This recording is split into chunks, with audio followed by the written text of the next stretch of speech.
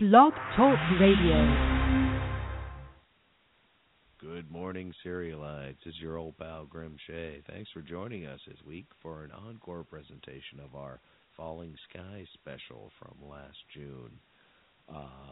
It's also kind of a recognition of WonderCon coming up pretty soon here in Southern California.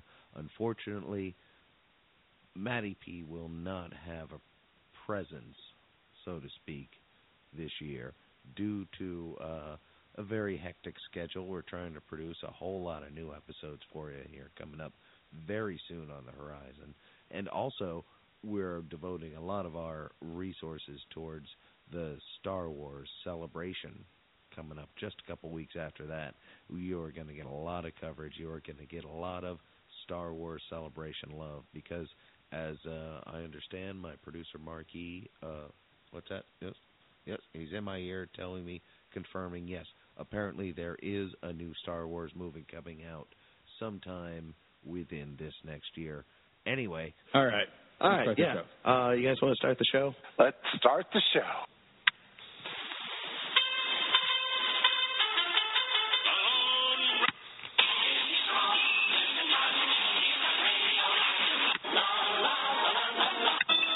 In the great hall of the Justice League.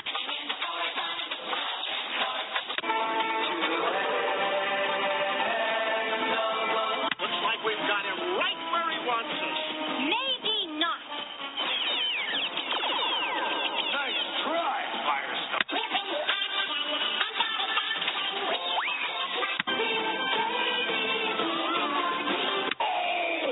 must have those power pellets.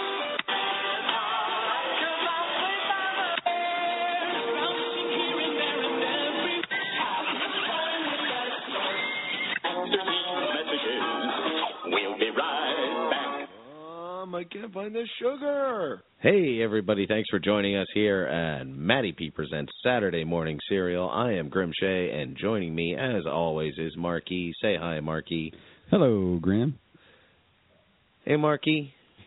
Yeah. You want to name one of your favorite TV shows for me real quick? Oh, well, just the top of my head, I think Falling Skies is one of them. I thought so. But that was the premiere's coming question. up, and yeah. Boy, do you love Falling Skies. It's a love-hate thing, probably. What do you mean by that? Because I don't watch the show. I know. I am in apparently the small percentage of people I know who does not follow Falling Skies. And if you are with me, listeners, this is a show on TNT about to start. It's I think it's its fourth season. Fourth season is this Sunday. Fourth season this Sunday on TNT at some time of day. Actually, if you have the TNT app, it's actually already available. I don't know if this was in reaction to the premiere being leaked, but it is there. Yeah, I heard that. It suffered the same fate as many very successful, high-profile television shows. It was leaked ahead of time. Yeah. People on BitTorrent. Yep, they'll do that. Dark web or whatnot. I don't know how it all works myself, but well, it's not even really the people that are on the BitTorrent; it's the people that put it on the BitTorrent, right? I mean, it's the reviewer, or one of us basically put it out there, and some jilted intern. Yeah, and just to kind of get that out of the way. Look, I am a fan, whether I watch it on the app or if I'm going to wait on Sunday, the Falling Skies people are going to get my viewership. Yeah, and no matter what. I bet they know that too. I think that's a common thing that, and they can claim it's leaked all they want, and they can claim that putting it out early on the TNT app is just response to that. But I don't see how it loses them a single fan. Not at all. It just creates some buzz, gets more people watching sooner. They still control it. No harm here. Yes, we are going to get to see it a little bit sooner, maybe if we choose to. I'm actually going to choose to just go ahead and wait it out at this point. It's just one more day. Let's just go ahead and do it. Let's just wait. And then also, I like the effect of, I actually am one of the few that still enjoys a good commercial every once in a while. Oh, yeah. I do not fast forward through them all the time. I will sometimes, but you are a trooper. I do. I just, you have to pay your dues. You know what I mean? But Falling Skies, Yeah, because I don't care that it leaked or that it's out early because I actually don't watch the show. I've heard good things. I just haven't caught up. It seems like one of those things you got to watch from the beginning, and I know that you did. And actually, I have something to admit. I probably am missing about half of the season 3, I think. Yeah. Brave admission. I have done that in the past.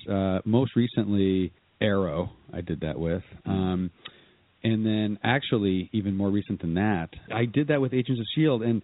And there are times where I'll just kind of do this, where if a show has got something to it, a lot of times I'll just stick it out. And then sometimes I'll step back and reapproach.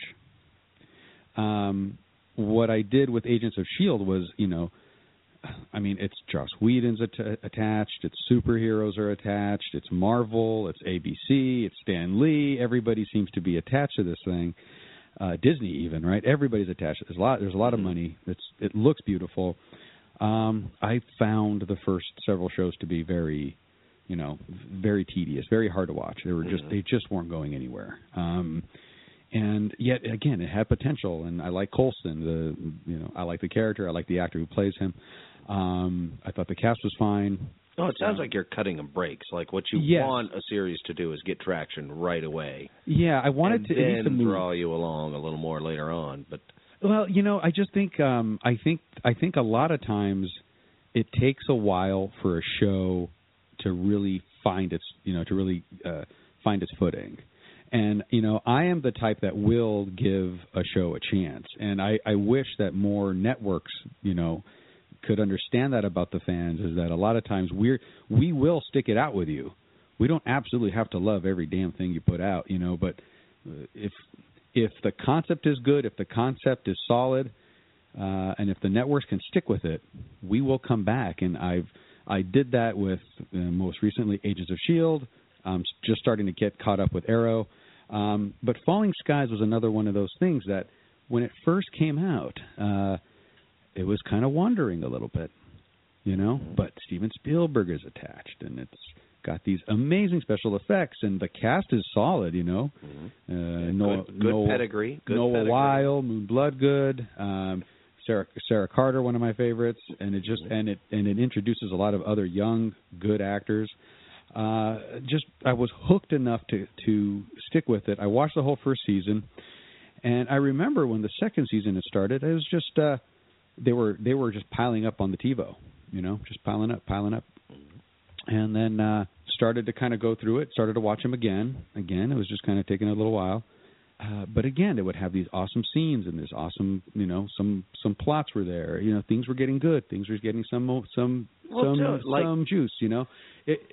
It's like if you're pitching this to me, you tell me how many episodes do I just kind of have to bite my cheek and wait through and survive on a couple good scenes until I get sucked into it? What give me an estimation. What makes it worth it? Well, the thing is like I actually like the whole approach again, which is what I've done with these last couple of shows. Is Falling Sky is a little bit different because I did watch a lot of the first part and I've seen all the last season, but I actually think you don't have to selectively pluck out shows right now. Just back up a few shows. Like maybe watch the last season and then start watching it now. I think you will catch up with what happened. You can enjoy this show right now. It's really, really good right now. They found their footing.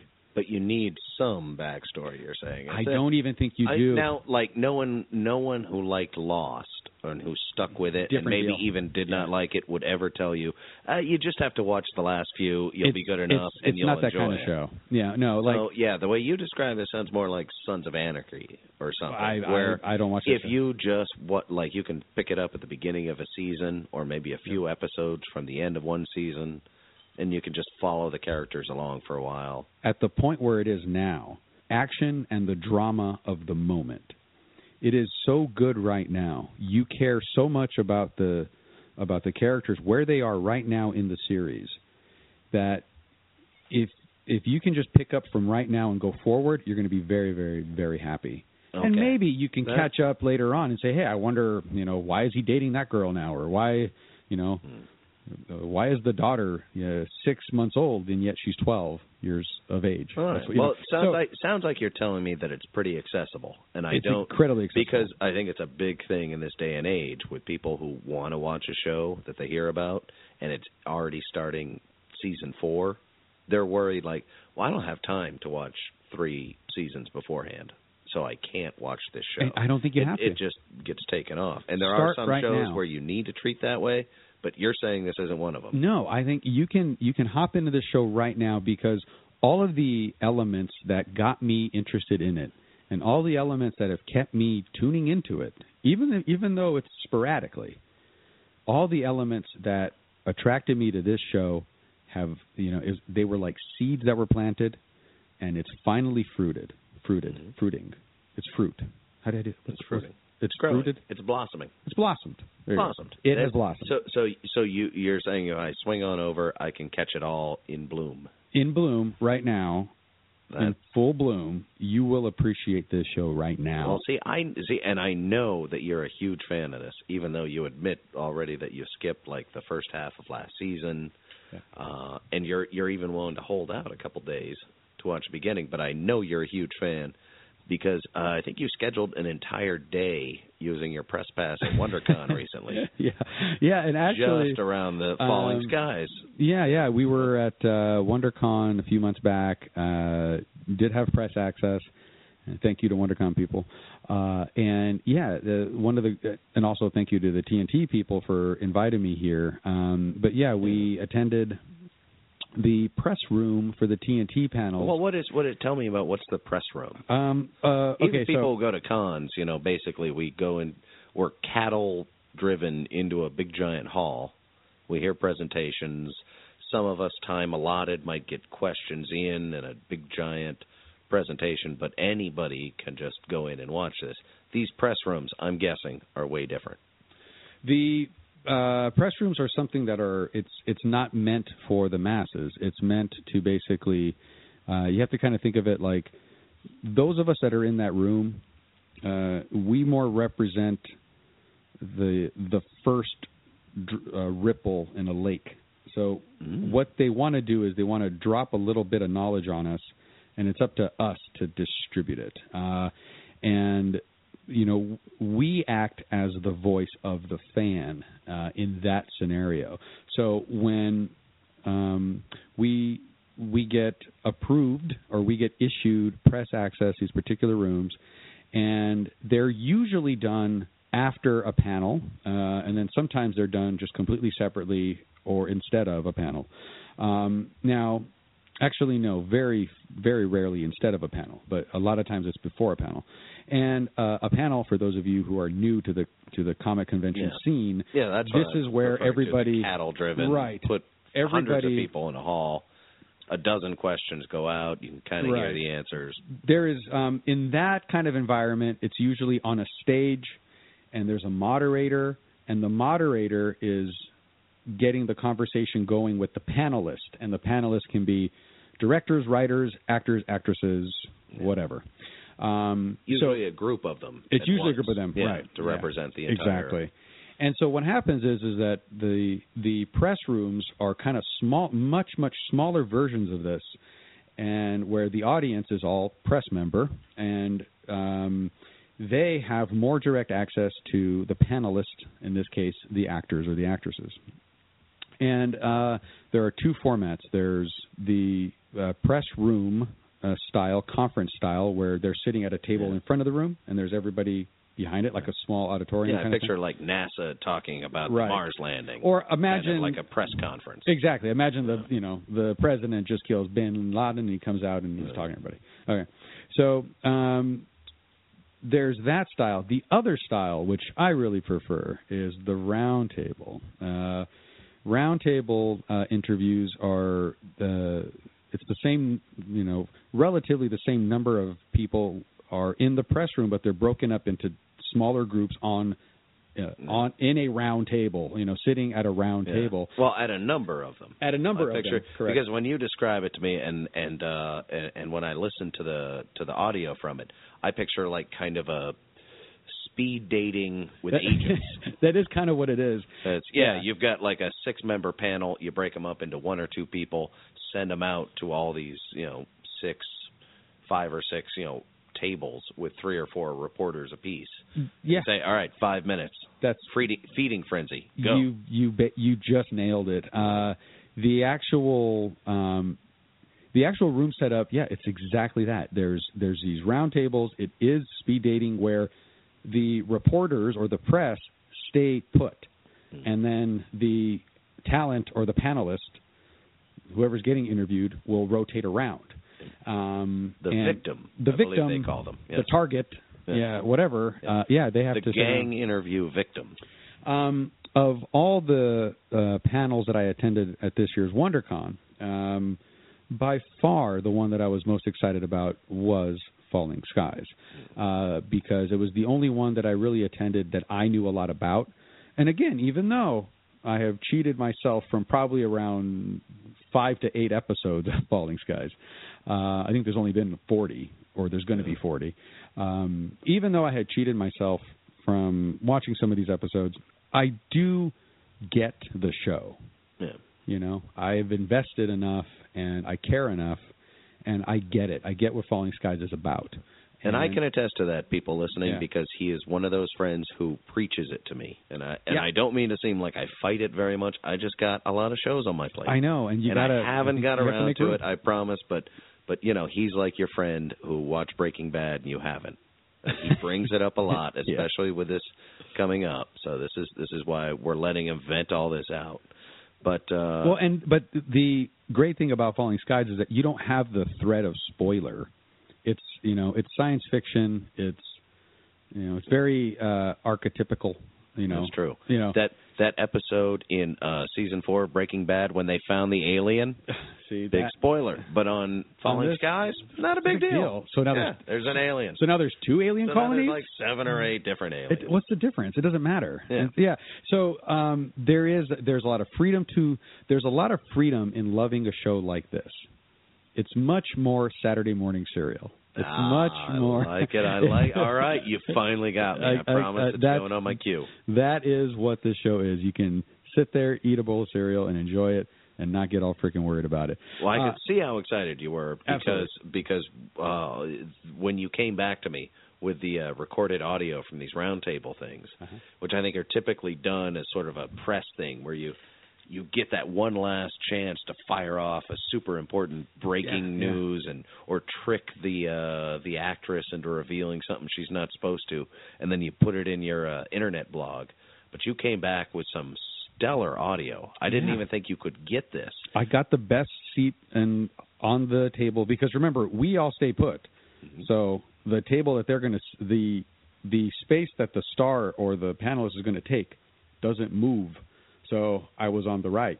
So I had the best spot. And, I think a lot of times, too, all of you aspiring bloggers or hosts or writers, you got to speak up. I don't want to always be the first one talking. Mm-hmm. I know you don't think that, but I'm going to give you 2-3 seconds to say something. I hate dead air. If you're in that position, jump on it. Jump on it. Get on it. Get your question out there. This really is like speed dating. Yeah. And you know what? I think we should actually play some of that. I think we should get right now. I love the I am there feel to it. Well, yeah. I mean, there's not much choice. It makes me want to jump in and ask a question. Well, I think we should start it off the way I started off with. Let's get Doug Jones right now. Doug Jones. Wait. Doug Jones. The Doug Jones. We actually just got through listening to his live interview on Matty P's Radio Happy Hour. Doug Jones was... Friend of the show, Doug Jones. We interviewed him last year. This is going to be the 3rd time that Doug Jones has been on a Matty P radio property. So we're really excited to have him. He is a dear friend of ours, and I'd say a personal friend of mine. I met him. I'll tell you more about it right after we listen. Here we go. Meanwhile, I get the Doctor Who thing all the time because I'm calling skinny. We're here with Doug Jones. Yes. Hi, I'm Doug Jones, everybody. So where does this character stand in your vast resume of doing characters? As in favorites of mine, you mean?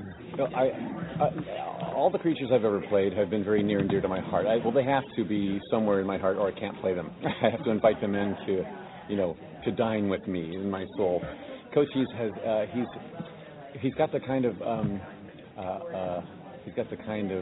attraction to me and me to him that I do with Abe Sapien from the Hellboy movies, because there's the intellect there's the calming influence on the team, because especially when you see season 4 in Falling Skies, you're going to see a lot of mayhem.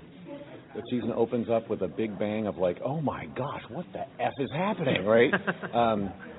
Everyone's gone a little cray-cray, except for Cochise. I'm still the calm, cool, collected alien guy who has all the answers and all the information. Here, listen to me, everything's going to be fine. So there's that same kind of, that's what I loved about Abe on the Hellboy team. That's what I love about Cochise on the Second Mass team, is that I bring answers and I bring calm. Well, there's been such a rift with, the Volm and the humans now. So is he trying to mend those fences? Is he trying to? Well, I wouldn't say rift, really. As season 3 ended, it looked like, oh no, they've tricked us. They're going to put us in a concentration camp somewhere. But it wasn't about that. We were trying to protect the humans, as we've done on every other planet before. We go to the indigenous people or creatures there on that planet. We scoop them up for their own safety while we fight the bad guy, the Ishveni. We thought we were going to do that again here on Earth, but the humans have proven to be something above and beyond what we usually encounter. So that was discovered by the end of the episode when I finally convinced my father, also played by me, by the way. So you are your old father. I was. On the eve of Easter. Oh my gosh. We'll talk about a schizophrenic day. That was, oh my gosh. Playing my own dad in the season finale was just a lot of work. I had big scenes with myself. I did the whole Patty Duke thing. But my father, Was Chok is a bit more old school with our, this is the way we've done it, this is the way we're going to do it, but me, Cochise, has had time on Earth to intermingle and learn a lot about the humans and develop friendships with Noah's character, Tom Mason especially. So Cochise's job is to convince Dad that, hey, these people are different and something above and beyond what we're used to, so let's let them have their freedoms. And that's why we set them free at the end of the episode. But I said, get out of town, because we got to blow some Ishveni up. And then, oh gosh, and then season 4 is going to open up a few months later with I can't even, right? No, it's going to be cray-cray. And everyone's gone a little nuts. It's great. How did they let you know you're going to play your own dad? Oh, that was interesting. I read the script and saw my name in it as Was Chok-Ta'ab. I'm like, hey, what? So, it's like, and then next day on set, we were finishing up the episode before it, and the producer, Greg Beeman, said, hey, aren't you excited you get to play your own dad? That's how I found out, was being excited that I got to play him. Nobody asked. You didn't get paid for 2 roles? But I did. Yeah, that's the conversation that followed. I'm happy to, if. So can you talk about how long it's been since we left and when we come back, and you take a little bit the premiere episode? Right. It's probably been. I didn't get an actual month count. Do we have a month count between end of season 3 and the beginning of season 4? Like how many months have passed? In the show? Yeah. It's all like. Let me look that. I'll find that out. It feels like it's about 4 months, 5 months maybe. I thought it was So a few months later. Something like that. So a few months later. Yeah. Not a full year for sure. Because we left the Second Mass to scurry about the countryside and go discover a new land while we fight the Ishveni off. So the season will open with, you'll see them in a beautiful sunny field. I think it's in one of the trailers you've seen already, that they're off walking in a beautiful sunny field in the grass with their shoes off, going, freedom, Earth, until, dun, dun, dun, cray, cray. Oh, yeah, it goes crazy. What do you say the main battles are then over this season 4? Like, where's the conflict? Does it remain the same against Ishveni, or are there other new forces? Right. The Skitters are still present, and they're still under the command of the Ishveni. So those are the bad guys that will continue through line throughout the show. Those are our bad guys. But we have also it's the human interest of the story that we have good guys, bad guys within the humans, and that's really where I feel the heart of the story lies. even though I'm one of the aliens on the show, I think the show's really about these people and their relationships and how they buck up and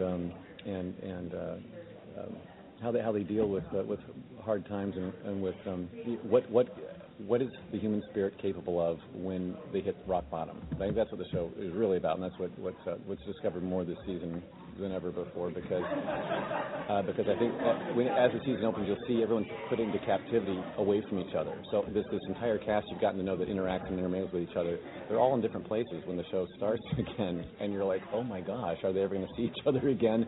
And you find out what happens to a person when they're alone, isolated, and going cray-cray, you know. As you mentioned, your character and Tom have a pretty close relationship, but might we see your character interact with the others a little more? Maybe we might see some new relationships forge? There's still some cast members that I've never really had good scenes with, you know? Right. I'm kind of more. I'm more with the gang as a whole. That's really bad of me. I should have silenced my phone, shouldn't I have? I should have. You'll see relationships budding with everybody. I think this season, what I noticed about the overall arc of the show is that the relationships have been established in the first 3 seasons. This year, the science fiction comes to play way more.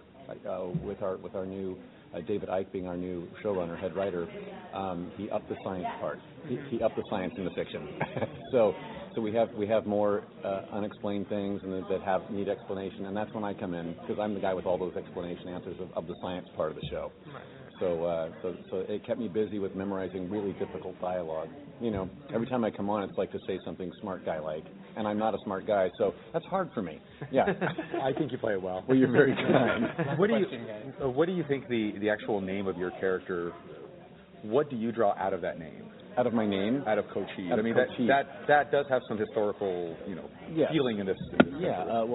Remember, my full name in Volm language is Chitokilsichnitchatiko. Right. So I did not name myself Coach Heath. That was shortened, and it never was explained who gave me that name, but we all decided that would be Will Patton's character, Colonel Weaver, or Captain Weaver again, I guess. But he was probably the one who gave me that name as a kind of a, he's always leering at me through the side of his eyes. Yeah. I'm not sure, but he trusts me more and more. You'll see more trust build with him, with Colonel Weaver this year, and me. But Coach Heath having some history and being a warrior and being the Volm people have always been I was born on a ship in battle. That's all I've ever known. So finding some heroism and some reason and some sense of purpose in this horrible world of battle, I think is where Coach Heath is a poetic name to give me. Yeah. Thank you, sir. Yeah. Well, thank you so much for having me.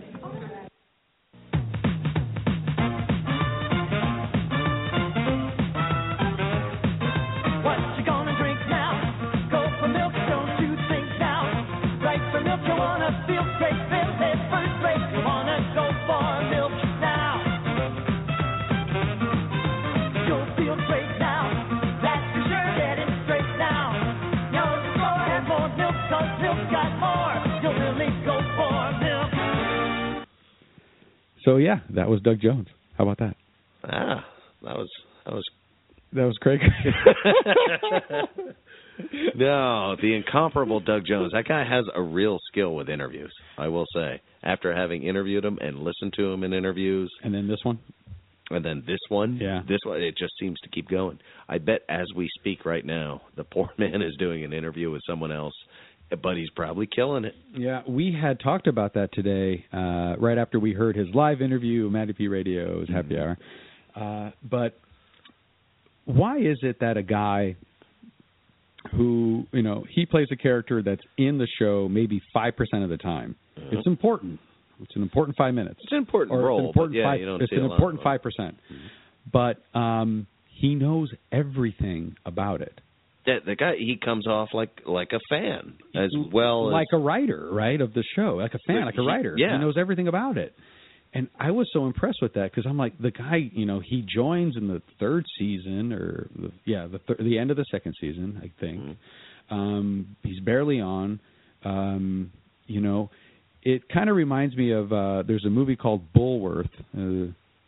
Sean Astin Warren Beatty. It's a Warren Beatty movie, and it's basically about a CNN crew or a C-SPAN crew that follows the senator. Oh around. yeah, the senator who has like a meltdown. Exactly. Political epiphany. It's a beautiful movie. Yeah. It actually changed my political views. But anyway, there's this really funny bit where Sean Astin, Samwise Gamgee, from Goonies, yeah. Rudy, yeah. He plays a cameraman, and the whole movie, he's a cameraman. He's holding the camera, right? And he's seeing everything. Yeah. And finally, towards the end of the movie, somebody asks him what he thought. Okay, and he just starts talking. He just goes off, and then they cut away from him, and 10 minutes later they cut back in, and he's still talking. So. Moral of the story there is you don't ask the cameraman what he thinks because he's been in the back keeping quiet the whole time. He's got a lot to say. He's been watching. See what I mean? Yeah. So Doug Jones is the man behind the mask. His voice isn't even heard a lot of the time. That's true. You ask him what he thinks, he's going to tell you. To the death of everybody. He's got, he doesn't, but he doesn't talk about things he doesn't know. No, he knows about them. When he knows them, and he obviously knows this show, he's obviously a real fan of this show. And maybe there's stuff he does where he's like, oh, yeah, I don't know, I was in Nova Scotia for 6 days, and they gave me this script, and I recorded with a guy wearing a green suit. I don't know, what was that called? I forget. But obviously he doesn't feel that way about Falling Skies. He sounds think like it as actually, big a fan as you. I think it definitely proves that these actors, he for being the guy behind the mask, Andy Serkis for being like the, what do you call it, the guy behind the green screen. The green screen. I forget what that is. Yeah. It is performance. They hearing Doug Jones talk about his character, we heard it again on the happy hour here a little while ago. He knows everything about this fictional character that is not in the show. He knows the backstory. He knows what motivates him. And whether he can say his name. He can say he speaks like an alien language or something. It's amazing. Like the guy got hired to play a Klingon for one episode and he learned the whole language. Well, awesome. and I got a chance to sit with him, to meet him there at the WonderCon during this roundtable. And when he walked in the room, he's wearing like I think this is how he dresses. I don't think he was cosplaying here. But he came it was like and you guys can all see pictures on the website. I'm going to put all these pictures up. On MattyPRadio.com. MattyPRadio.com. And you can see that he's wearing this it kind of looks like he's dressed like a steampunk, right? He's got like the shirt, like the pirate shirt collar. He's got this vest with like paisley and gold paisley on it. And it's not even that he's wearing this. His face, his whole structure, his whole body, and he's a contortionist. But the way that he walks, the way that he moves, the way that he stops and gets a picture taken, it's like you're watching Gumby moving. He's so animated in everything he does. He is such a performer. He's body expressive. He's incredible, which is why when he wears a mask, it's different than when I put on a mask. He's fantastic.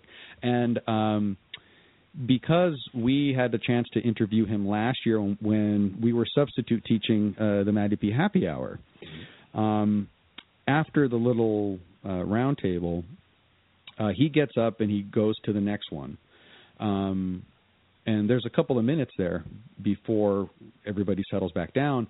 And so I stand up. I didn't want to say anything on the table because I didn't want to overshadow any of the other guys that were there. Yeah, don't be a dick, Mark. I don't want to be a dick. Yeah. But after I kind of go up to him and I go, "Hey, Doug, this is Mark. We actually met last year." This is your baby.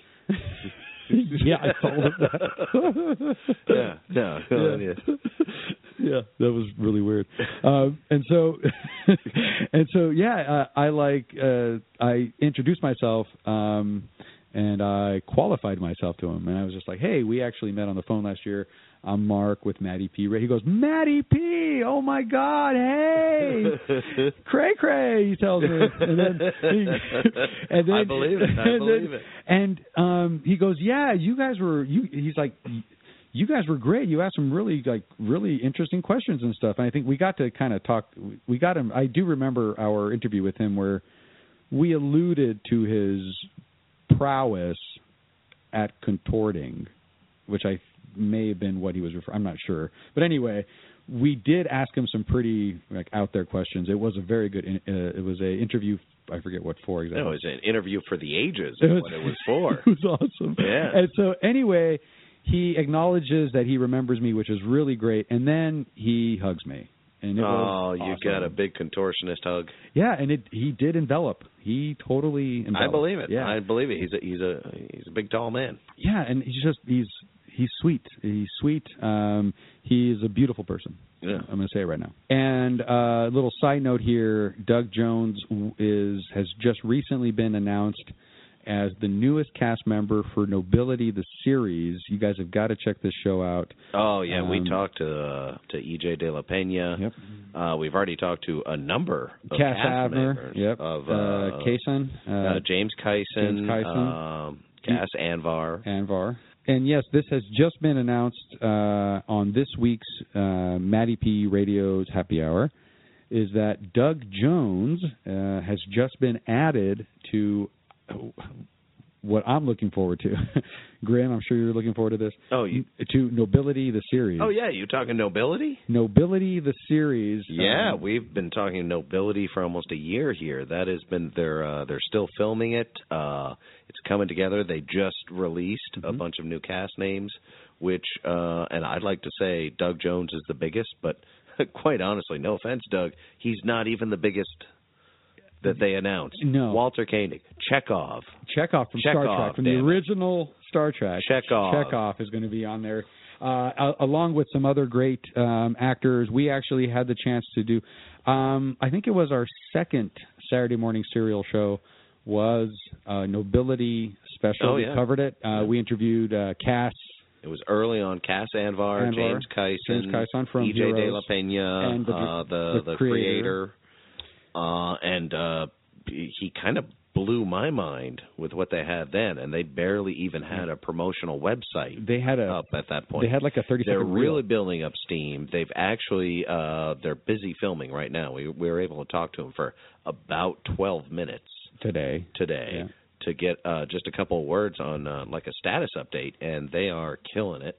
Hopefully we're going to see more about this. I know they are loading for a big Comic-Con announcement coming up, but I don't want to bring his parade out on my street. I think keep your ears open. We're actually going to be able to, because on July 5th. What? Get this. Saturday Morning Serial is going to return with a Nobility Revisited special.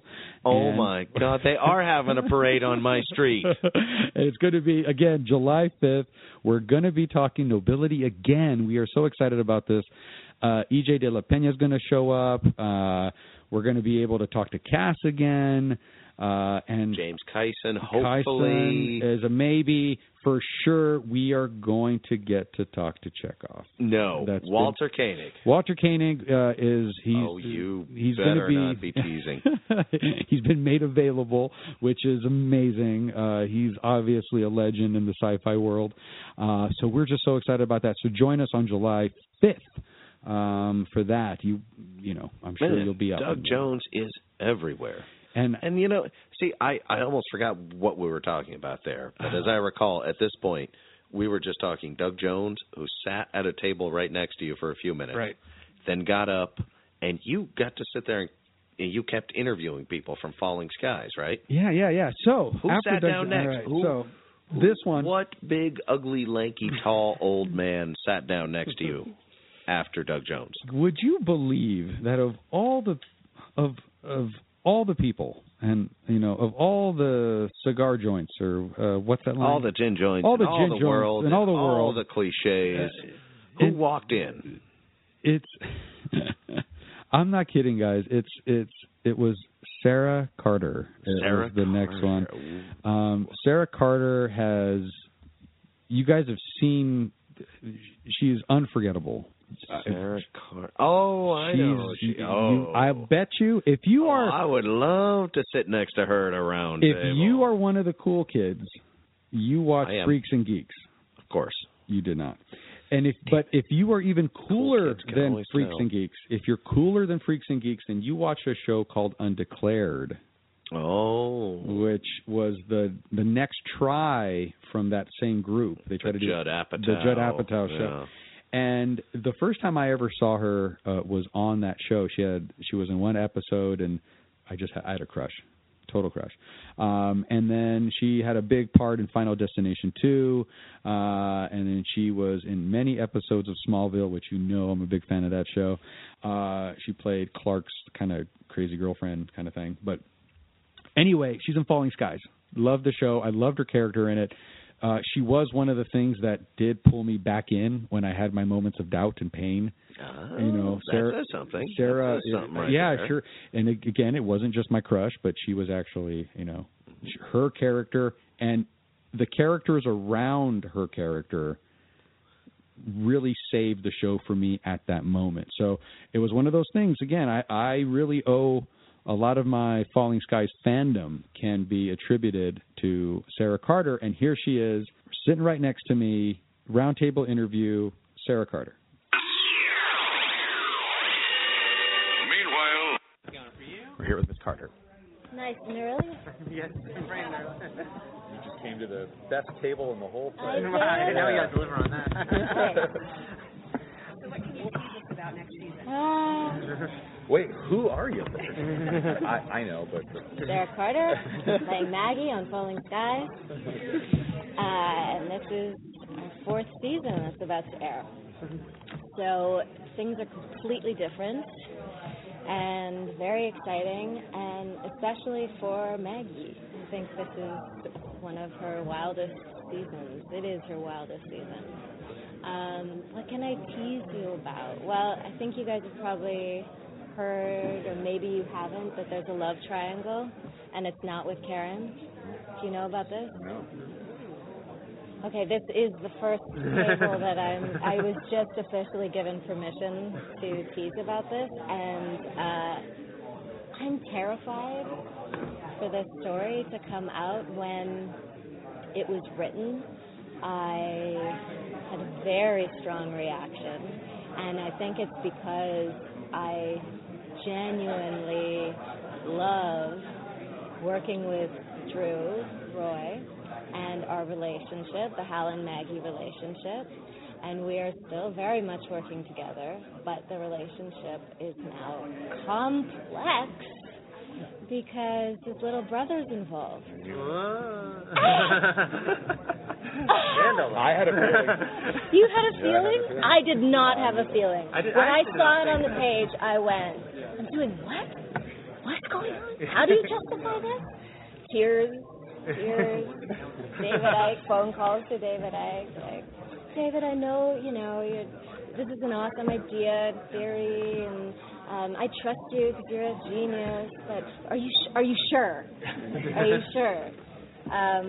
But it is making for incredible drama, I have to admit. Yeah, okay, so now I'm the center of attention. This is payback.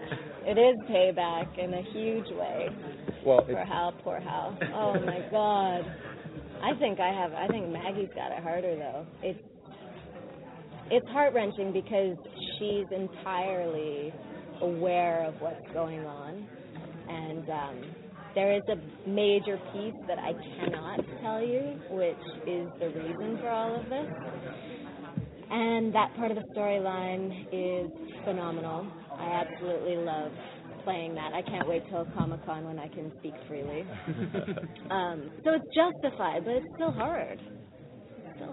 Well, Connor Jessup, yes. He has really taken over as like the super action hero badass. Yes. So he's kind of gaining that position where I think where your character already was. That's right. So it just kind of makes sense that he kind of bumps that guy, in a way. He definitely likes that in at Maggie. least in status.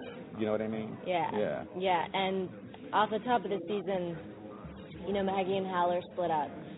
So we both take leadership roles in our new little communities. And Hal's storyline is phenomenal. And I was excited about, you know, not being only in the romantic storyline, but actually taking a leadership role. And Tom empowers Maggie a lot in this season to be, you know, to be that voice of truth and reason. And I think when Ben sees me in that role, he falls in love, and he also wants to be around me a lot. And we know Maggie to stand in the back of the crowd, right? She's sort of like looking at everyone and assessing the situation, and then she'll take action. She doesn't say much, but she'll take action when she wants to make a political move, you know, in a way. She's a political character for sure. But now Tom is saying, you know, Maggie, what is up? And he's seeing that she can stand on her own 2 feet, and she can also affect change. So that's awesome. Surprise. You mentioned while there is not the love triangle aspect anymore with Karen, I was surprised to see Jessie Schramm's name on this press release here, because you seemed to finish her off pretty well last season. Right. Anything you can say about how that might she's be? In there? Yeah. Well, I think she's forever going to be the reason for a lot of the things that happen on the show. I'm being careful. I'm always the worst with seasons, but she's the reason for everything in the next season, for everything, you know, separating and coming back together. And she has a lot to do with Scarlett Burns' character. Scarlett is phenomenal next season. She's such a great actress. I think that's probably the best thing about next season, Scarlett Burns. Great storylines for women, actually, in this upcoming season. Moon's character, Anne Glass, is a full-on warrior. And I think it takes the show to a whole other place to have all these women in leadership positions. And I was not expecting that. So kudos to the new writing team, fresh blood. Do you feel like it needed the 4 seasons to take it to this point, or do you feel like this is something that was badly missing that should have been addressed earlier? Which point? In terms of the great season for the women on it. Oh. Maybe. You know, the show is about Tom Mason and his sons, and that's wonderful. That's sort of Spielberg's niche, and I have a lot of respect for that. And Noah Wyle is, you know, very much the lead this season. It is all about Tom Mason's arc, and he, you know, I guess is creating an umbrella for all of us. But yeah, maybe it was our turn. Is that what you're asking? Yeah. I think it took a while for women to. I don't know how to answer that. I don't really think of the show in terms of, like, you know, why, when. It just is. It's so crazy next season. Everything is just what you don't expect. The second actress, they used the word crazy, so now I'm very, very curious what that means. Out of the realm of sanity. To be technical about it. Cool. Thank you. Pac-Man cereal got a new surprise. When you look inside, it's shocking. Shocking pink, it's new Miss Pac-Man marshmallow. She's got a shocking pink, oh. Just one taste, you'll be tickled pink with crispy corn puffs, all gone in a blink. Gone in a blink. Love Miss Pac-Man marshmallow. She's got a shocking pink, oh. Miss Pac-Man's inside Pac-Man cereal, part of this nutritious breakfast, yeah. Pac-Man's more fun, shocking pink, yeah. Okay, so yeah, that was Sarah Carter. And what do you think? I think you weren't lying about her voice. Wow. I know. It's an incredible, gorgeous package. She is wonderful. And it's and I love that she was allowed to just give us a little bit. I know about the show, and then she got so worried at the end about maybe she was giving away too much. I mean, that's I never get to go to these press things. Is that kind of the atmosphere? Like, are people afraid of you reporters? Well, they're not all great. There was, some are very uncomfortable being there. She's also, and every time that I've mentioned her in the Twitter sphere, when I was at WonderCon, I think I had tweeted a picture that I had taken of her at that moment, and she was retweeting it. And she does that to a lot of fans and stuff. She's very accessible. She's out there. She really wants to connect, and she really appreciates it, And so, I found her to be just wonderful. She was fantastic. She was everything that I could hope for. And dishing some teasers too. Yeah, I know. She had some. She did promise more would be coming at Comic-Con. Yep. Coming up here in the near future, which also falls after the premiere. So they got that going for them. And using my insight, kind of harken back to a conversation that you and I had last year with Connor Jessup, with a co-star, and then just kind of seeing where the show was going. There was that little moment in the interview with Sarah Carter that you guys just heard, where she alludes to getting involved with Connor Jessup's character. That's the brother of the boyfriend she currently she described it as suddenly a complex relationship. Exactly. I think were her words. Yeah. And in that little moment in the interview where you hear a guy's voice saying, "I knew it," or something like that, she goes, "Really? You really thought that?" Well, that was me that said that, and at that moment... All right, now you're just showing off. And at that moment, she grabs my arm, like, "No, you didn't know that," kind of thing. Is that why your arm is so filthy right there, your forearm? Yeah, well, it was awesome. Yeah, she, and I'm not like "ooh, girl, touch me," but it was, I don't know, it was, I guess I am kind of like that. Yeah. Hey, look, I'm a Saturday morning cereal eater too. It's all right. There's no shame here. Yeah, it was awesome. So yeah, I had that little kind of moment, and wow, zap, about that moment there. It was cool. It was pretty neat. Oh, it's fun. It's fun. It sounds like. Yeah, it was awesome. It was awesome. Well, then tell me, after she got up, your next speed date. Well, that was probably some ugly old guy or something. No, well, I thought that I was in for a letdown because I'm like, look, Doug Jones is a friend of mine. That's right. Okay. You guys are buddies. We're buddies. Play marbles. We go way back. Sarah Carter, hands all over me. Yep. And she's gorgeous. But you're on the clock. You can't do anything. But still, it's good for the ego. I'm gonna stay put so and where see are you gonna go what from the here world but down? Brings me. The gods, the geek gods, were shining on me that day because the next roundtable blind date interview was with Moon Bloodgood. Oh, and wait, what? And Seychelle Gabriel, and I hope I'm saying her name right. You double team, yeah. Moon Bloodgood and Seychelle Gabriel. Yes, and Moon Bloodgood, she was famously in Terminator Salvation, which I think is an incredibly underrated or underperforming movie.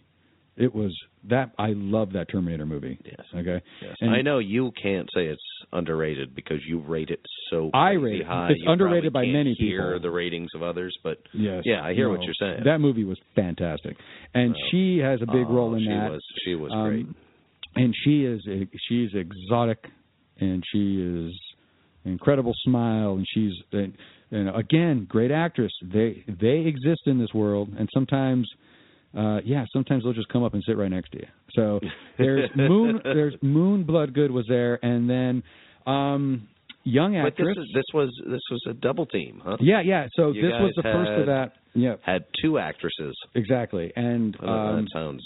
So that's what you guys are about to listen to. Moon Bloodgood, young actress, Seychelle Gabriel. I only know her from Falling Skies, but that's awesome because her character, again... And my dreams. Her character, if you guys want to watch just one episode, watch Brazil. It's the season finale from season 3.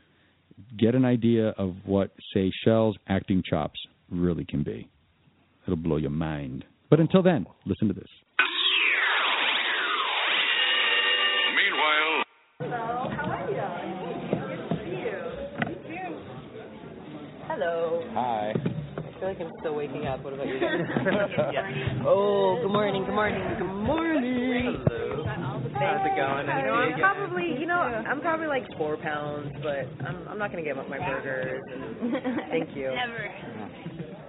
I'm happy. So what is up with your baby? Seriously, what is up with my beautiful woman baby? I just named her. She's my woman baby. You are my woman baby. Well, you guys have seen the trailer, so I'm not giving anything away that she's older and quite attractive. Thank you. And a princess. Yes, like princess. We love her, by the way. She's also our homie. Right? Yeah. Scarlett is awesome. Wonderful. Addition. It was so weird because this year our characters in particular are so different. Anne shows up. Well, the first opening, you see us, we're all together, and then we all get separated. And she goes off with Lexi, Ben, and Maggie. Sarah. Random group. I'm off with Umpo. Noah's by himself. He gets reunited with Weaver, Pope, and Drew. They're in the same vicinity as They're like in a ghetto. Yeah. They are. They're like in a Warsaw ghetto. Yeah. It's like they're doing a lot of playback to like World War II, I feel like. Who else? Maxim is in a youth camp. That's spooky, and everyone's, wearing the same color and acting very strange. Yeah. Led by a really cool actor. Yeah. Named Dakota Shelby. Lexi. So then Lexi, I get reunited with her. They're together, and we just don't know where her allegiance is. We don't know, is she good, is she bad? She's changed so much.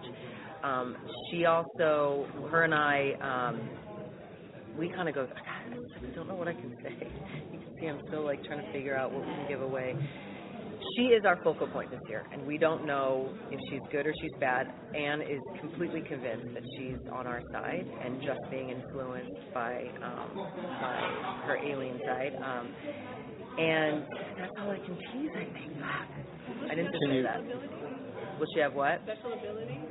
Well, she's half alien, so and her hair is really white, so she's got some kind of abilities. Yeah. Can you say that? Well, both your characters, we're picking up a few months later, but when we last saw both your characters, you both were kind of coming out of crises, kidnapping, alien takeover. Will we kind of see the aftermath of both those experiences for your characters? Hell yeah. Lourdes is goes back to her religious kind of self, but in a much more extreme way. It's not so orthodox, Catholic or whatever she, started as, but it's more of like a worldly spirituality that's a bit fanatical. Very fanatical, I would say. And I think that is completely directly as, a reaction to what happened to her. Yeah. And you feel a strong loyalty to Lexi, and Lexi also knows that. Almost, and maybe, we don't know, maybe exploits it.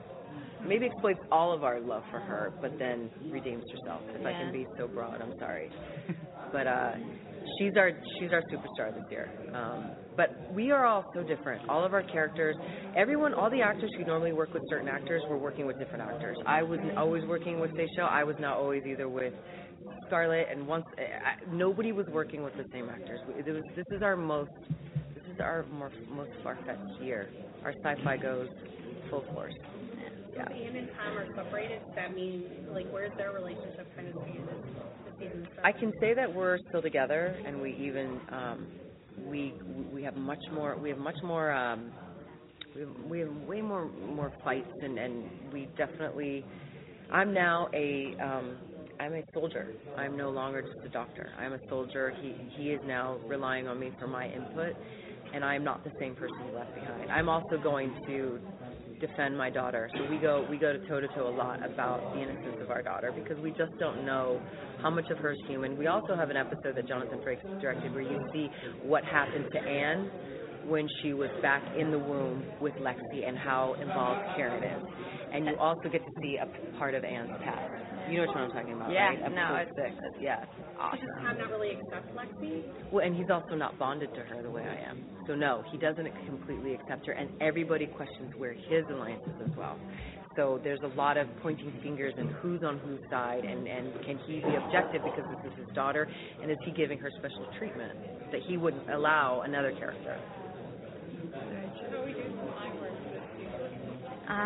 Seemed to steer clear in the beginning, but yeah, I think Lourdes is become a little maybe obsessed with not being that person, that extremely violent and harmful influence on her community, and I think she's trying a little too hard to be the opposite of that, to be the enlightened, peaceful girl.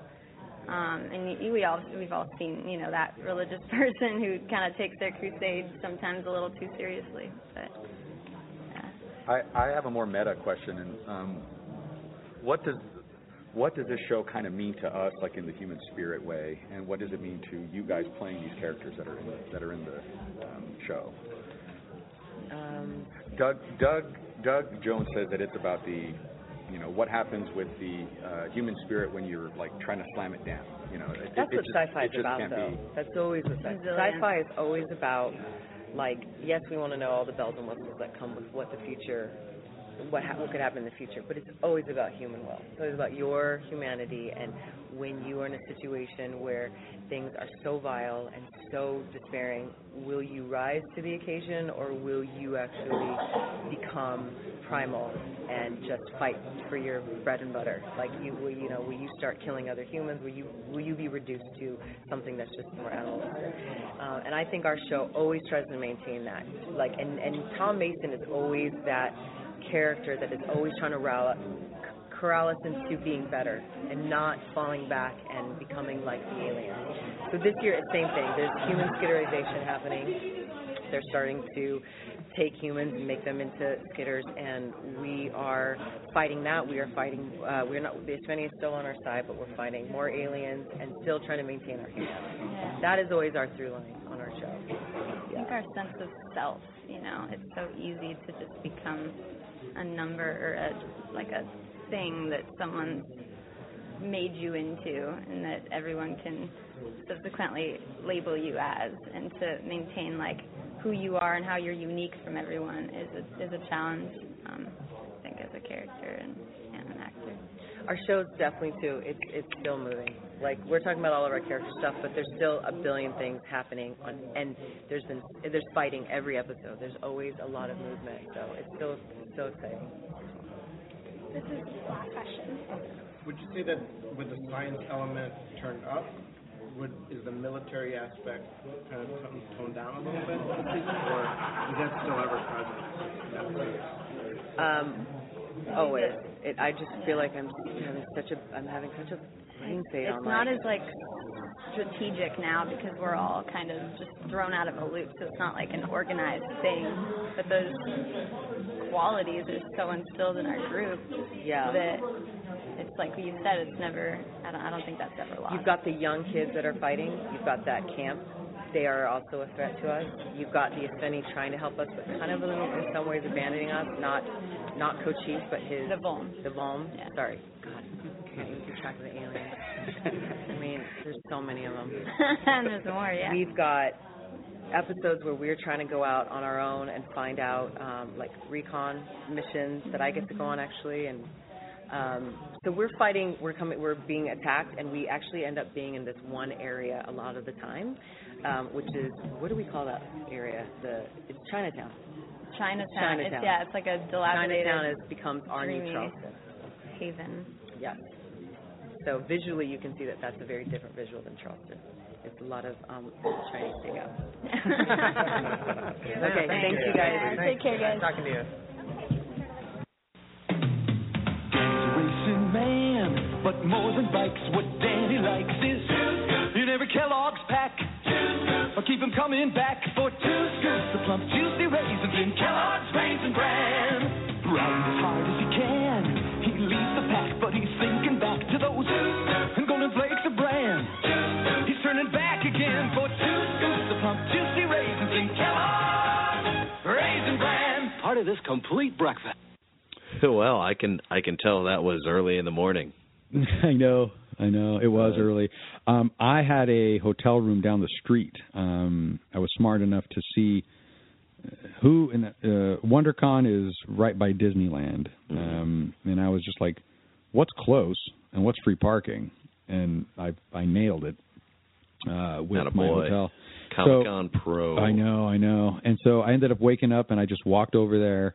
I sat down there, and there was like a little donut shop thingy, and so I brought like little Munchkin donuts and donut holes, which sounds really funny. They all sound a little especially like sexual offenses. And I actually brought them to people that were in the room, as I'm not going to be eating a donut in front of everybody by myself. And so I'm That's here also saying, why they invented them, so you don't have to bring literally a dozen donuts. It's a dozen donuts, yeah. And so it's just like, donut hole. And so anyway, the press ate that shit up. But yeah, Seychelle, I hope I'm saying her name right. Excuse me if I'm not. Moon Bloodgood, again. Are you not impressed with the seriousness that they take their craft, right? That they've studied these characters, and they can just speak so, freely about it. Yeah, it comes off like I think it was Moon Bloodgood who was talking there. I get the same impression that I got from Doug Jones about, wow, she's in the show, but she watches it. She's a fan. Right. She's not talking about a gig that she has to do for a few months a year. She knows it, and she was talking about other characters aside from her own. And as far as I know, actors and actresses don't usually do that. Mm-hmm. They don't become so enamored by their own projects, on such a sincere level. I think what I have learned over the last 3 years doing this was that the good actors, they do take it this seriously, and you can separate them. They don't just show up one day. They do take it in. They understand the background because it informs their performance. So, Doug Jones needs to know everything about this alien race so that when he puts on this mask, he can become it. Sarah Carter, same thing. She takes on the attitude and the persona of her character, and she uses it at that table or at that, at that opportunity. And she shows it to us in this little tiny, in these brief moments. Mm-hmm. Again, Moon, same thing. Seychelle, and again, I don't know much about her outside of Falling Skies. I found that any time that she didn't say much, but any time she did, it was right on. Mm-hmm. It was exactly what we needed to hear. Yeah, and I think she even she jumped in and corrected Moon Bloodgood on a whole spiel where she was making total sense, and she said the wrong alien's name. Yep, and she just knocked it in. Seychelle no, you mean Vol. Yeah, you mean Vol. That was Vol. Bullshit. Again, just thank you so much to the TNT people who made this happen, who brought us this great opportunity, who are bringing us this great show. Oh, I tell you one thing: those sons of bitches know drama. Boom! That's like the new thing now.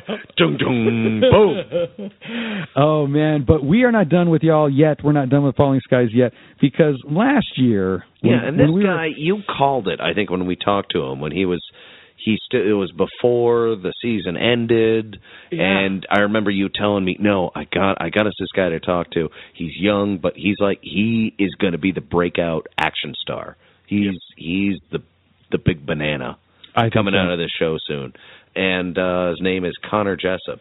Yeah. And, well, time is now going to prove it, but I'm hearing a lot of buzz telling me that you were right. You kind of called it back then. Yep. I had to go back. I had to look this interview up again. I think we just used a couple little pieces of it with the Falling Skies show last year, and it's great. This kid actually sounds like a real actor.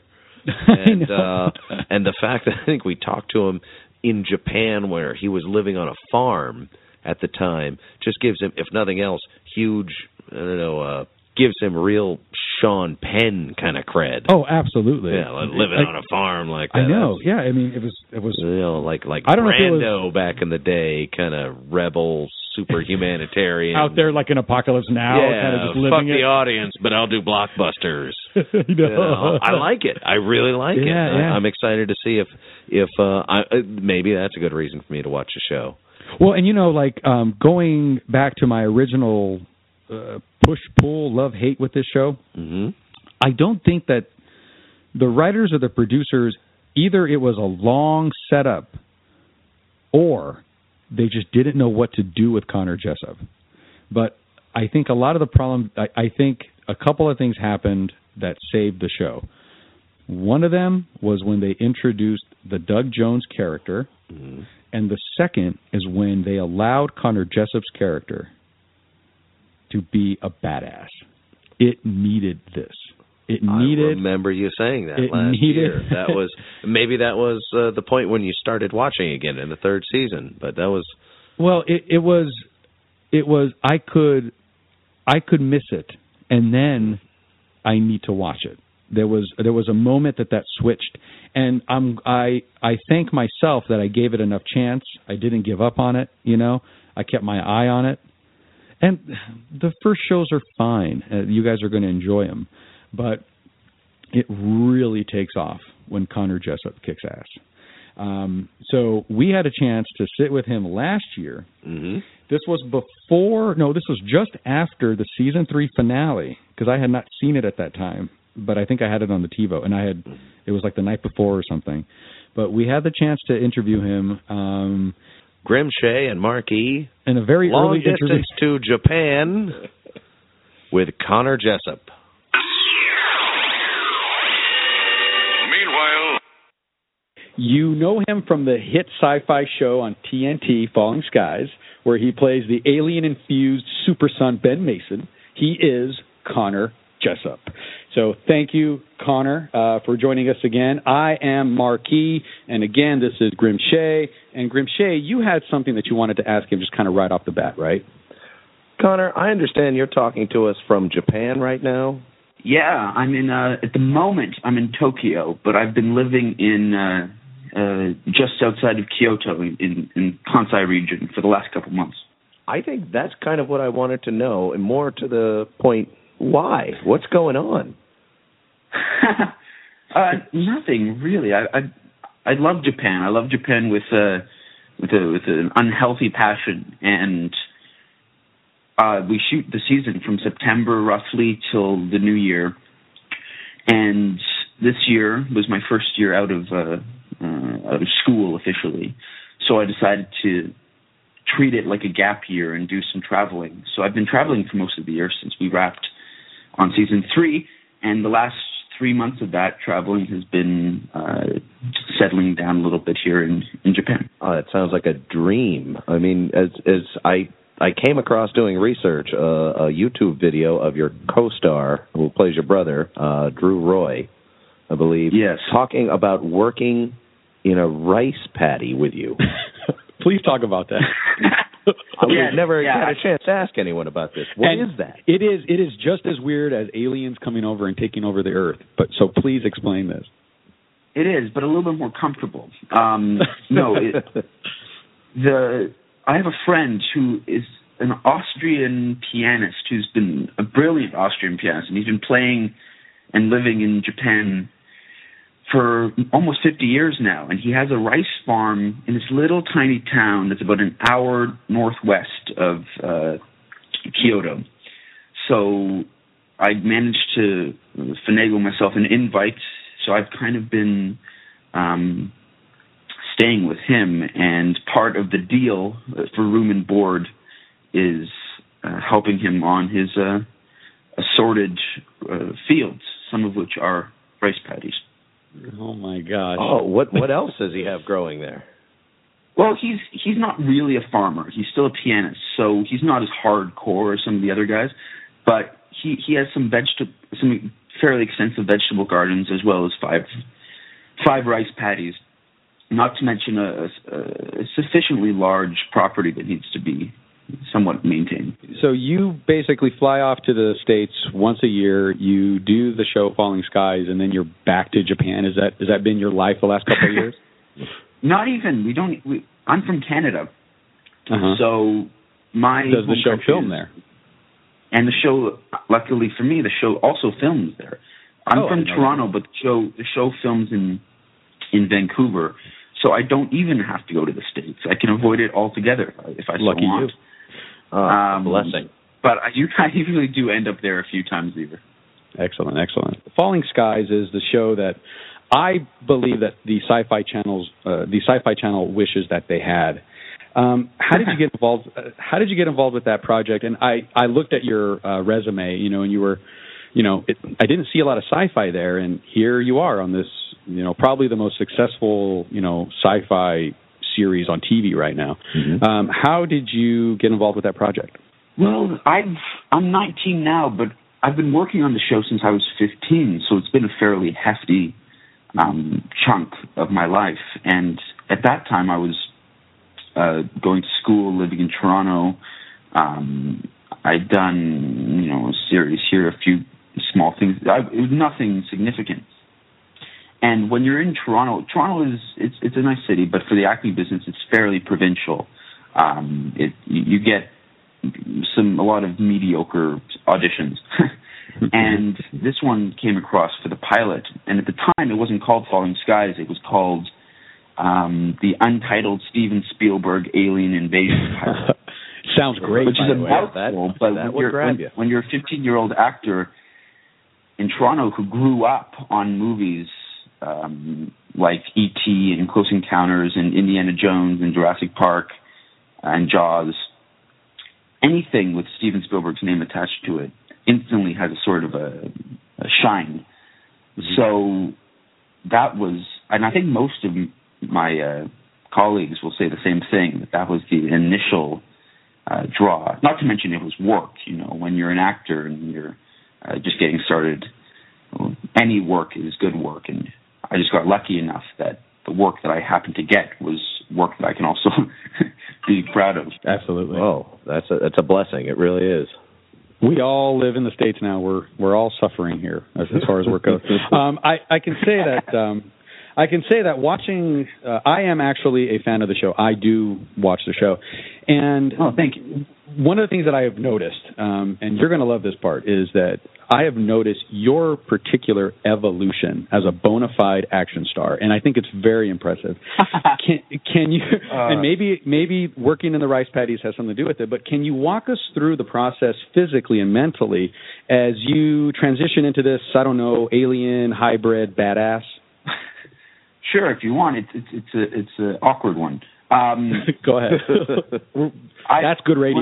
Go ahead. When I was a kid, I was extremely unathletic. I was not just normally unathletic. I was, I'm from Canada, and in Canada, hockey is sort of, religion. Yeah. And I tried to playing hockey, and I was very bad. I was that kid who, when he was on the soccer team in gym class, the other kids would tell him to stay back by the net and not touch the ball, because every time my foot touched it, it would go backwards. You're really bad at that. Yes. Yeah. So which is not, apparently I've been told, not what's supposed to happen. So I'm just setting the stage for my lack of grace and general physical ability. And so season 1 was fine. It coincided with that. I was a civilian. I had conversations with my parents and my brothers and stuff, and not much more than that. And so going into season 2, it was a few weeks before we were about to go back to camera, and I just expected it would be more of the same. I hadn't heard anything to the contrary. I get a phone call from our producer, director, kind of all-around executive. He's a good man, and he said, but at this point I don't really know him very well. And he says, so, Connor, how's your summer? Good. Well, you're going to be an action hero this year. Get buffed. Yes. Goodbye. Wow. And that was pretty much, I'm slightly exaggerating it, but that was about the extent of the phone call. Wow. And so I didn't really have any context for it. And it's hard. It's damn hard. I always thought it was, easier than it looked. Because the people who do it for a living make it look easy. It's like anybody. Absolutely. It's like golfers. Absolutely. They make it look easy. And then you do it. And not only is it hard to do whatever stunt or piece of action you have to do, but to stay in character while you do it and have scenes while you do it. It's no joke. In the opening of season 2, I have the scene where I jump out of a window and in one shot run and stab a skidder in the mouth, which was also my first action scene I'd ever done. And we had to do it over and over again because I kept holding onto the wire that was dropping me because I was afraid I was going to die. Absolutely. And the way the mechanism works, you drop at full speed, and then they only stop you about a few feet from the ground. So you feel like you're going to die. Yeah.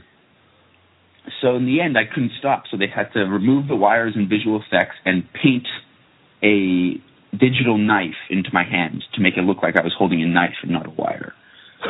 So any sort of aptitude I look like I might have is about 70% due to computer programmers in visual effects. Absolutely. And as we're kind of going over this, I have this kind of vision of you getting that phone call from your producer, from your writer, from your director, and then you just basically renting every Stallone, Schwarzenegger, Chuck Norris movie you could possibly get your hands on to figure out how to do this. And you pull it off. I mean, even the way that you're handling the rifle and the way that you're kind of scoping people, and I'm pretending like I know what those words are, but you really do pull it off, and I just it was really impressive feat. I have not seen the season finale yet. It's on the TiVo list, but I did want to talk about the last episode that I did see, and it was the one titled Strange Brew. I'm sure you're aware of that one, and this is what I heard is called a nutshell episode, which is a slight narrative departure from the larger story arc, and it's supposed to highlight or explore certain themes more closely. And in this case, I thought that the themes that episode explored were, the lines of defiance in the face of fear, paranoia. You were going into Tom Mason's mind on that one. What other issues do you think that this show explores overall? The show, the episode in particular, or the show? No, the whole show. Yeah, there's a few. The one that I think is probably most salient, especially in this most recent season, is the idea, and it has different manifestations and different characters. Is the question of how far are we willing to go? How much are we willing to give up?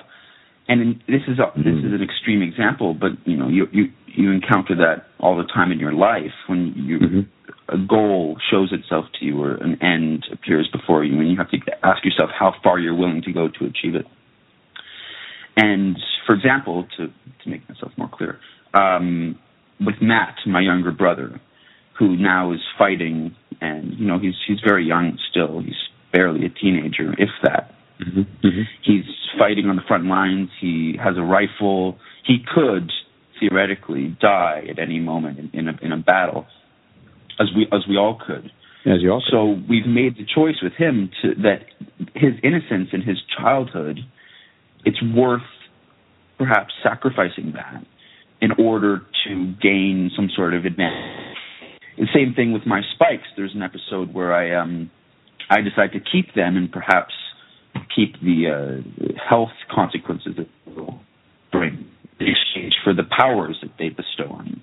Right. It's the same sort of idea, and I've always found that balance, that give or take, that personal versus greater good to be interesting. And we're trying to rebuild Charleston, trying to rebuild an image or mirage of what life was like before, and seeing how out of balance the world really is. One of the ways that I see that happening is when you're watching a scene and you're in Charleston and you're kind of looking around and the walls have like the sheetrock, and then all of a sudden there's like the painting of the signing of the Declaration of Independence is right there, and so you can see that this is a small group of people that are just trying to hang on to any piece of their past, so much that they've actually taken the time to care for these incredible works of art in such dire in such a dire situation. I would think leave the paintings, get grab your son and wife and get the heck out of there. But it's a welcome relief on there. So I see where you're going with this.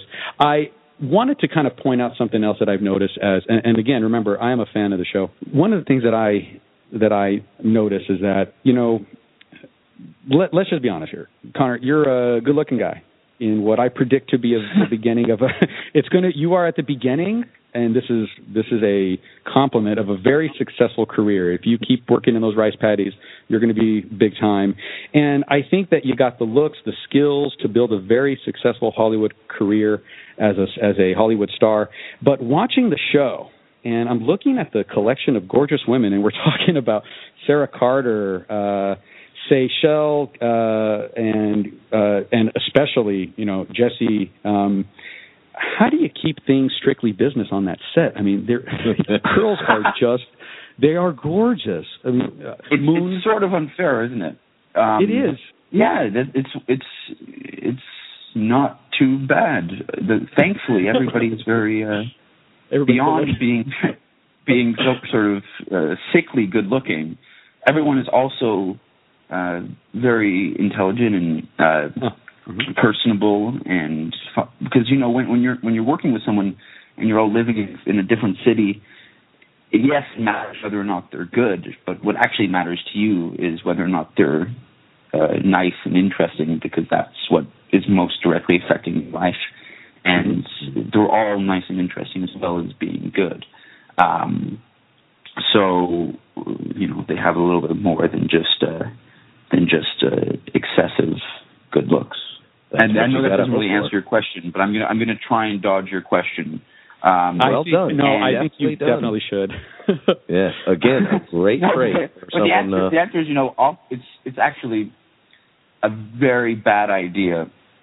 That's in any workplace, I'd imagine, but especially in TV, to do anything like that on a shoot, because if it's a movie, you work together for 4 weeks, 2 months, and then you part ways. On TV, you work together for 6 months and then come back every year, and oftentimes have to there's lots of stories of people, and I know people personally who have been had little flings, and then it ended messily, and they had to keep pretending to either date or hate or interact with that person in some way, and it's always extremely awkward.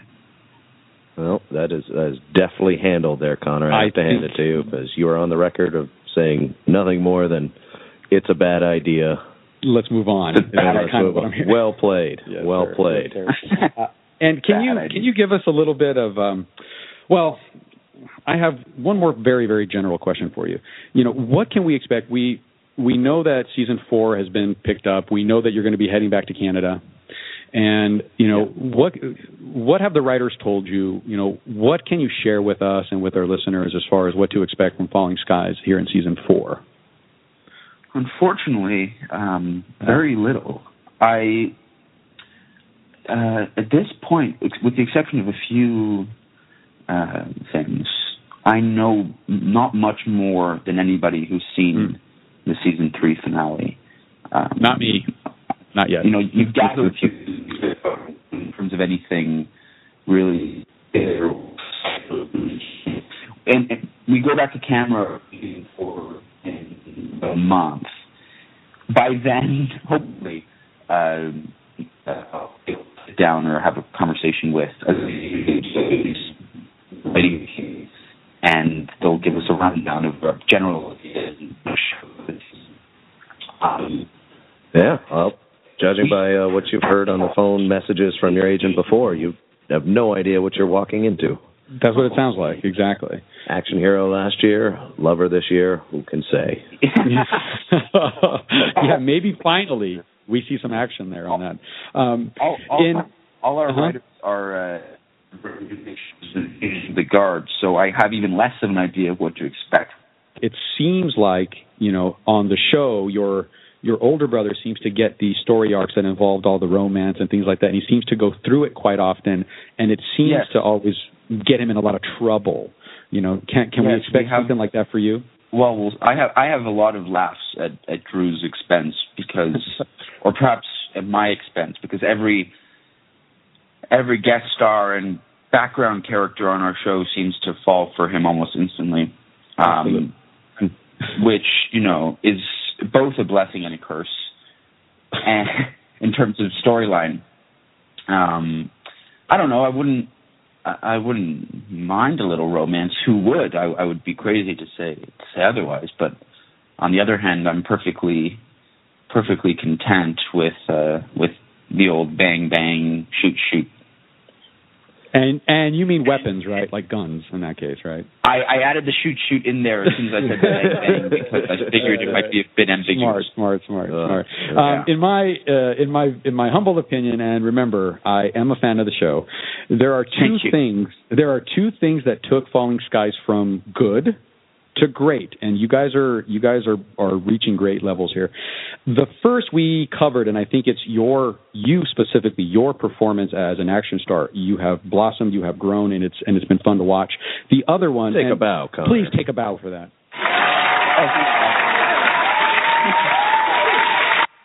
The people love it. Wow, people love it. But they quieted very quickly. So they have a good stage manager. Yes, well, I gave them a look. Yes, we did. We have a lot of power here in the States. The second, I feel, was the introduction of the Vaughn species and Cochise, who is played by a friend of the show, Doug Jones. Doug is one of my favorite people in the world. The fact that we added Doug to our show makes me so happy. He's a wonderful, wonderful, wonderful person, and the strangest, most hilarious person I've ever met. So just really, Connor, it's been a real pleasure talking to you. You were many times when we're talking to you, you know, movie stars, TV stars, sometimes you get what you expect, and it's a relief when somebody is smart, articulate, and kind of ready to take on the world. We think you got it. We're looking forward to your career.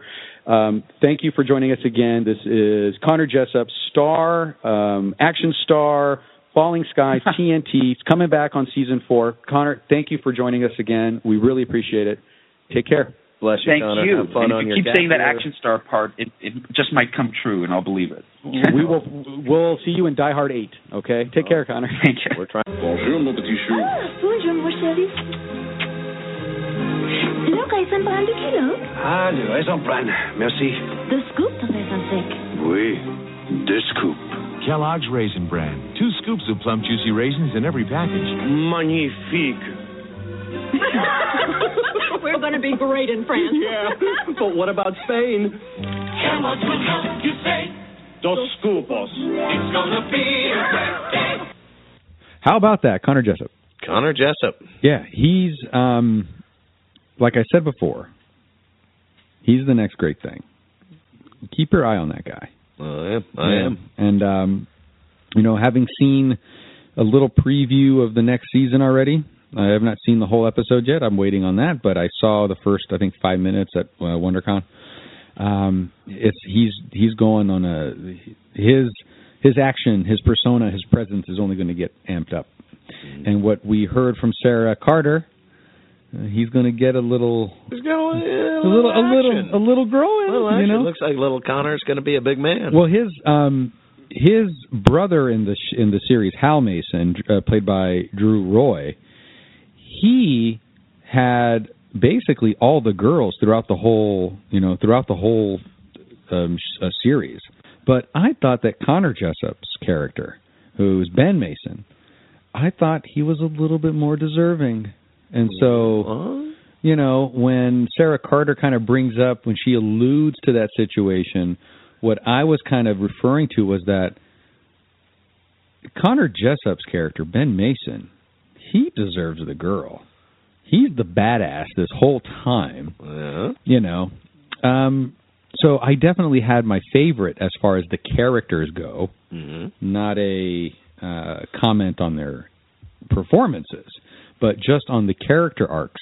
I thought that Ben Mason was more deserving since he's badass, and Sarah Carter's character, Margaret, she's badass, and they should be together. You think they should be together? That's I get it. And that insight created the scenario where Sarah Carter touches my arm. Willingly. Yep. It all eventually comes back to serve you personally. I know. It's awesome to be me. Nice. So that all happened.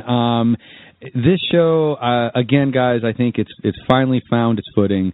The first shows are good. I think it takes a while. They do a good job of setting it up. And if you can stick through it, or just skip it entirely, get to the good parts. Start watching season 3. You will not be disappointed. And the show, it's everything that it promised, and I just love it. So get on it. That's good. That an ambitious show can find steady funding, can go season to season. Having some Spielberg attached to it probably doesn't hurt. But and who knows, if Steven Spielberg had been a producer for Firefly, who knows what we'd all be talking about as fans nowadays. We might be talking about how sick we are of the show after 10 you know years what? And maybe it's not so much about that as much as it is about the network. Because this show on NBC would have been canceled in 3 episodes, I fear.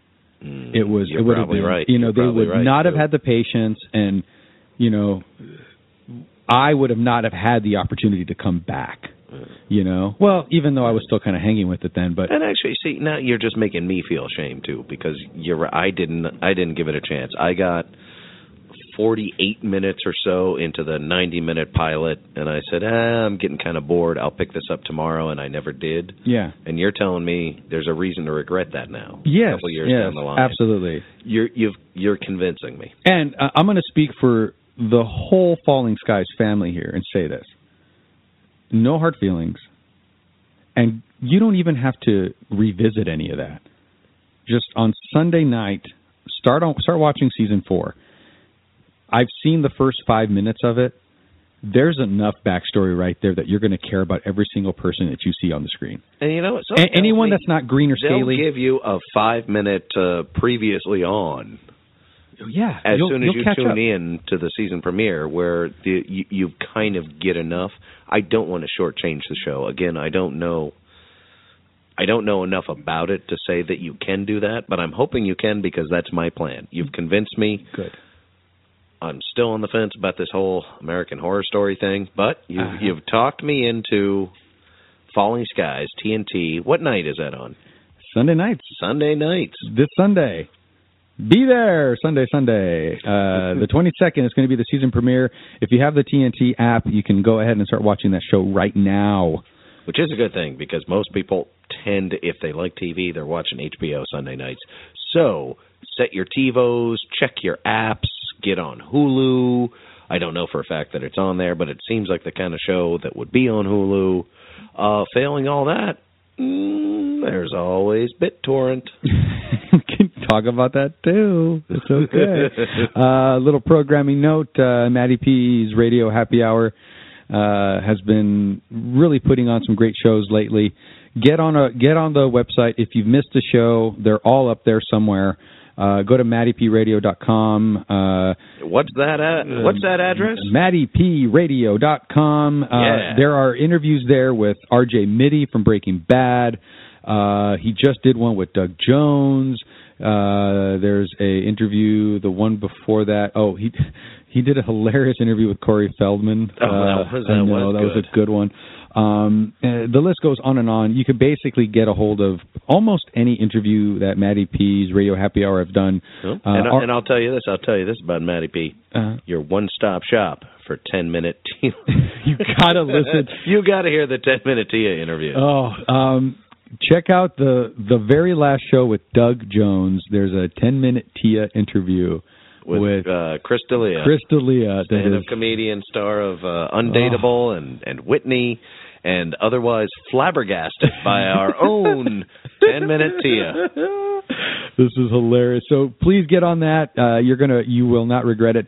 And don't forget about us. We're on that same website, Maddie P Radio Presents Saturday Morning Serial. You can catch episodes 1 through 10. This is our 11th one, and our next show is going to be about nobility. We're going to bring that back. That's right. Talking again about nobility in the future. If you don't know what we're talking about, then you better tune in for that, because I guess it'll pretty much catch you up. Yeah, and really, you don't want to be like Grimshay here and having to be told what you missed. So again, to recap, Sunday nights, TNT. Falling skies. The sky is falling. Take that, Chicken Little. A little brick. Little prick. That's awesome. Now we know. And knowing is half the battle. This is enough of this.